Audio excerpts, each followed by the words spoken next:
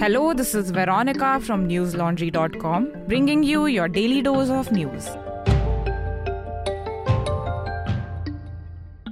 Today is Tuesday, the 7th of June.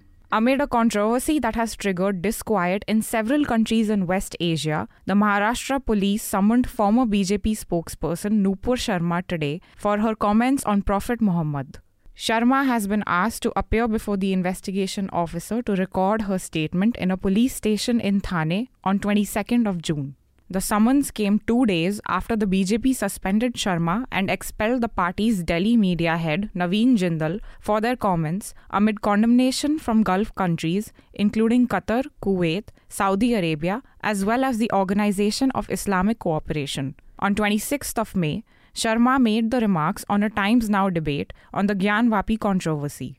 Alt News co-founder and journalist Mohammad Zubair had called out her comments and the television channel for what he termed hate speech. Sharma later alleged that she had been receiving death threats because of a doctored video shared by Zubair, but Alt News denied the same. Several FIRs have since been filed against her. Mumbai Police Commissioner Sanjay Pandey had said on Monday that the police will record her statement. Delhi police have reportedly provided security to Sharma after she filed a complaint claiming threat to her life.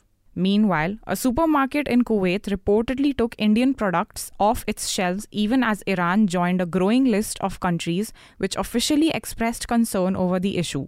Employees at Al Ardiya Cooperative Society's store piled up Indian products in trolleys to protest the Islamophobic remarks, NDTV reported.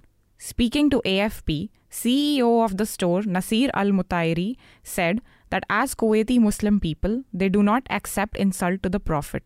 Listeners, India has been forced into diplomatic firefighting as remarks made by two BJP leaders against Prophet Muhammad have sparked outrage in several Arab capitals. On Sunday, the governments of Qatar, Kuwait, and Iran summoned India's envoys and expressed their anger, even handing over diplomatic notes of protest and demanding a public apology from the Indian government.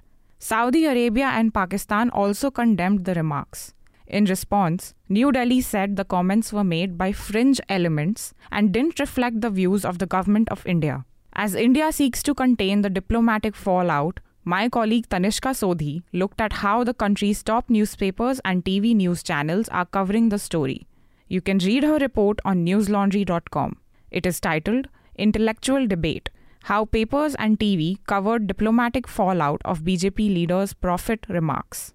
The reason we are able to bring you such reports without any pressure from political parties or corporations is because we don't depend on them for ads. We rely only on you to support us.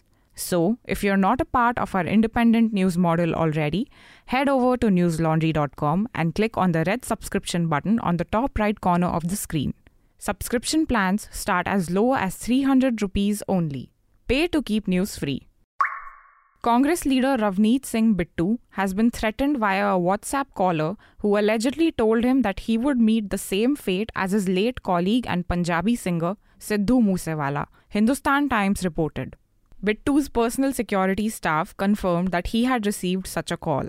According to the Indian Express, Bittu's aide, Harjinder Dhinsa, said that the MP got calls from a UK number and that the caller threatened to kill Bittu over his comments over Jarnail Singh Bhindranwale. Bittu, who is currently in the UK, is the grandson of slain Punjab Chief Minister Beyant Singh. The Congress leader has been opposing the release of Babbar Khalsa militant Balwant Singh Rajona, who is one of the convicts in the case of Singh's assassination. Ludhiana Commissioner of Police Kaustubh Sharma has said that many fraudsters have been making similar calls, but they will investigate the matter. Meanwhile, Congress leader Rahul Gandhi visited Moosewala's family today to offer his condolences. Shortly after his visit, he slammed the Aam Aadmi Party government in the state and said that maintaining peace in the state is beyond their capability. On 29th of May, Moosewala was shot to death by unknown assailants. Police have been interrogating gangster Lawrence Bishnoi and his gang members in connection with the murder. Shortly after the killing, a Canada-based gangster and member of the Bishnoi gang had claimed responsibility for the killing and named Lawrence, who later distanced himself from the claims. West Bengal Chief Minister Mamata Banerjee lashed out at the BJP today after some leaders of the party raised the demand for a separate state encompassing North Bengal districts. While speaking at a rally in Alipurduar in North Bengal, Banerjee said that she will not allow Bengal to be divided. BJP's state leadership has distanced itself from the demands.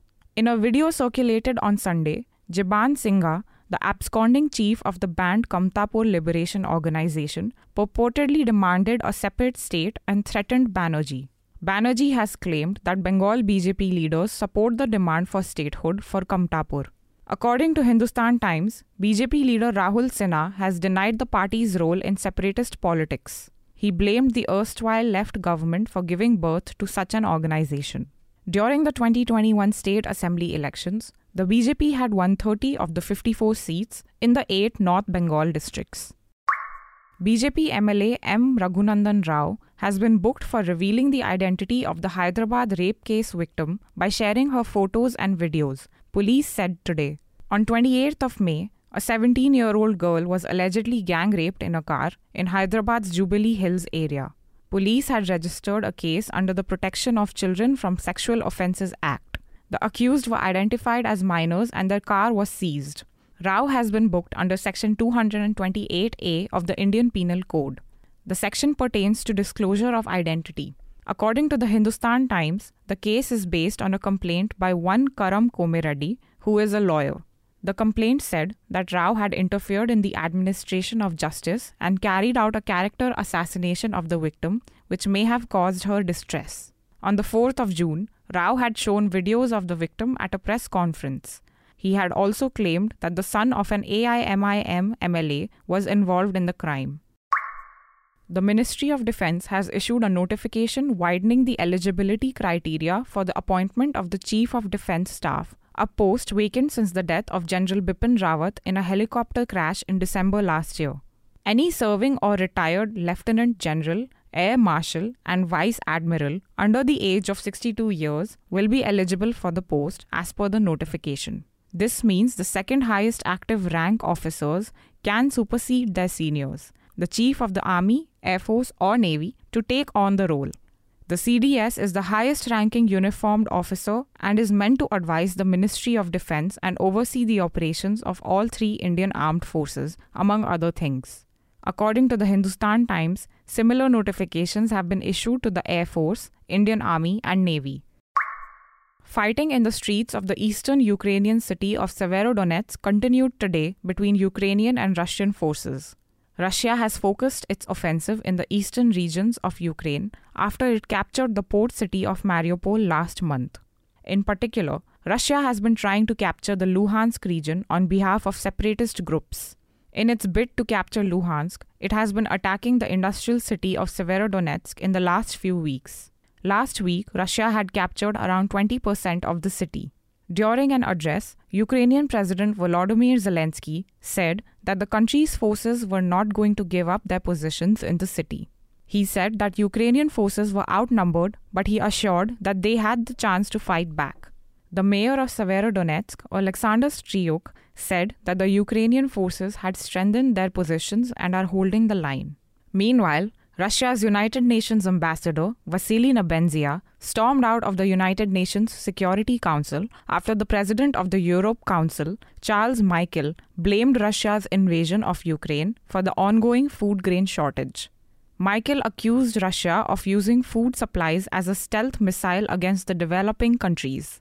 He went on to say that Russia was solely responsible for the food crisis. That's all the news we have for you today. Have a great day or a good night depending on where you're listening from. See you tomorrow. All the News Laundry podcasts are available on Stitcher, iTunes, and any other podcast platform. Please subscribe to News Laundry. Help us keep news independent. To catch all our podcasts on news, pop culture, current affairs, and sport, visit newslaundry.com. Follow us on Facebook, Twitter, and Instagram, and subscribe to our YouTube channel.